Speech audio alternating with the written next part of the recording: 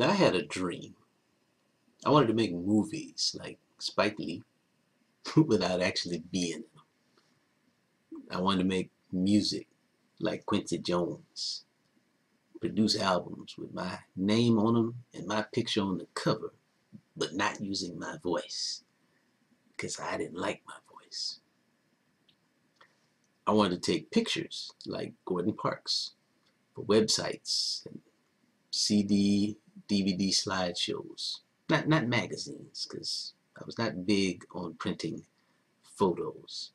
Took too much ink, the ink cost too much. I wanted to make a black Yahoo powered by a black Google to catalog the African internet experience. Now, believe it or not, I did each of these in my home, powered by computers. I'm going to date myself here a little bit, so bear with me. By 1998, I had more than one computer. All right, I had more than two computers. All right, I had more than a few computers. That abundance let me start to experiment, learn how much I could produce via parallel computing. That's having many processes running simultaneously on separate machines. In 1999, my consulting helped me get a digital camera, my first CD burner, a decent pair of headphones with a built-in mic, a Sound Blaster 32-bit sound card, and music audio production software called Cakewalk. I also discovered MIDI files and computer karaoke. For completeness, MIDI stands for Musical Instrument Digital Interface. And for the record, none of this stuff that I was able to buy was cheap. So getting it all in the same year at around the same time, that helped me get going. I had some weapons. That digital camera documented and helped to market my computer camps, which is how I made my living back then. That CD burner helped me make CDs that promoted our work and mixtapes for my car CD player mounted in the trunk. I did my best creating, man, while I was listening to music. I still do. The headset, sound card, Cakewalk, and MIDI helped me create my first album. I was the producer, the performer, and the audience, and each of those were key roles. The computer helped me to synchronize these key roles and play each of them simultaneously. That took a lot of practice, but it saved a lot of time, and it saved a ton of money that I didn't have anyway.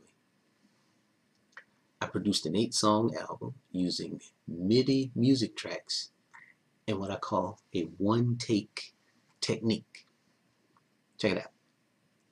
I practiced the song in the mirror, in the shower, whatever, until I could record it in one take and capture all the emotion, the raw emotion right there in that moment.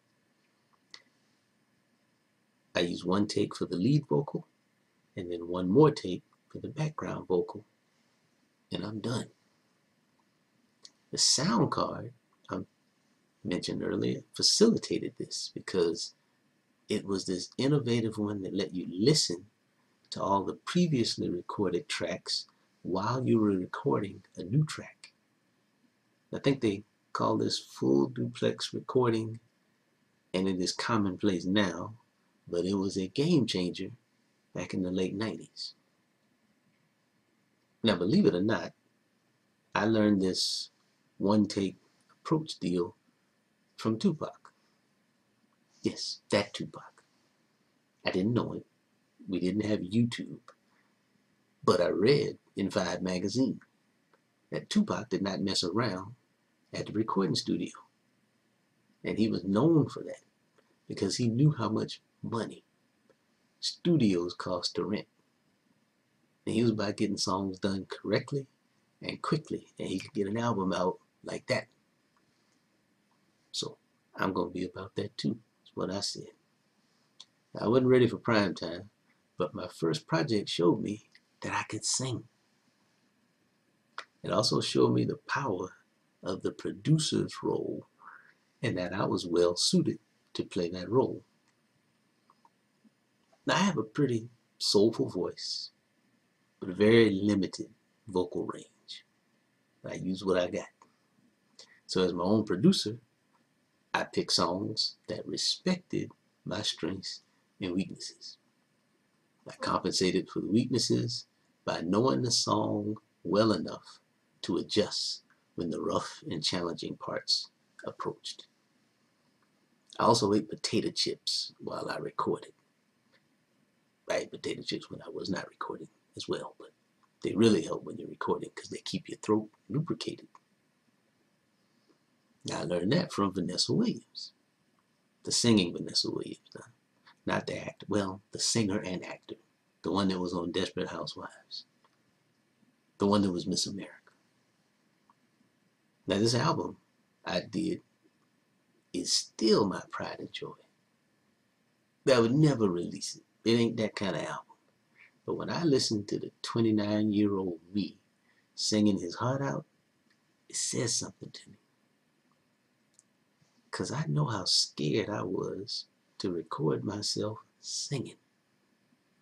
But I figured out how to do it using my best effort. And then I did it anyway.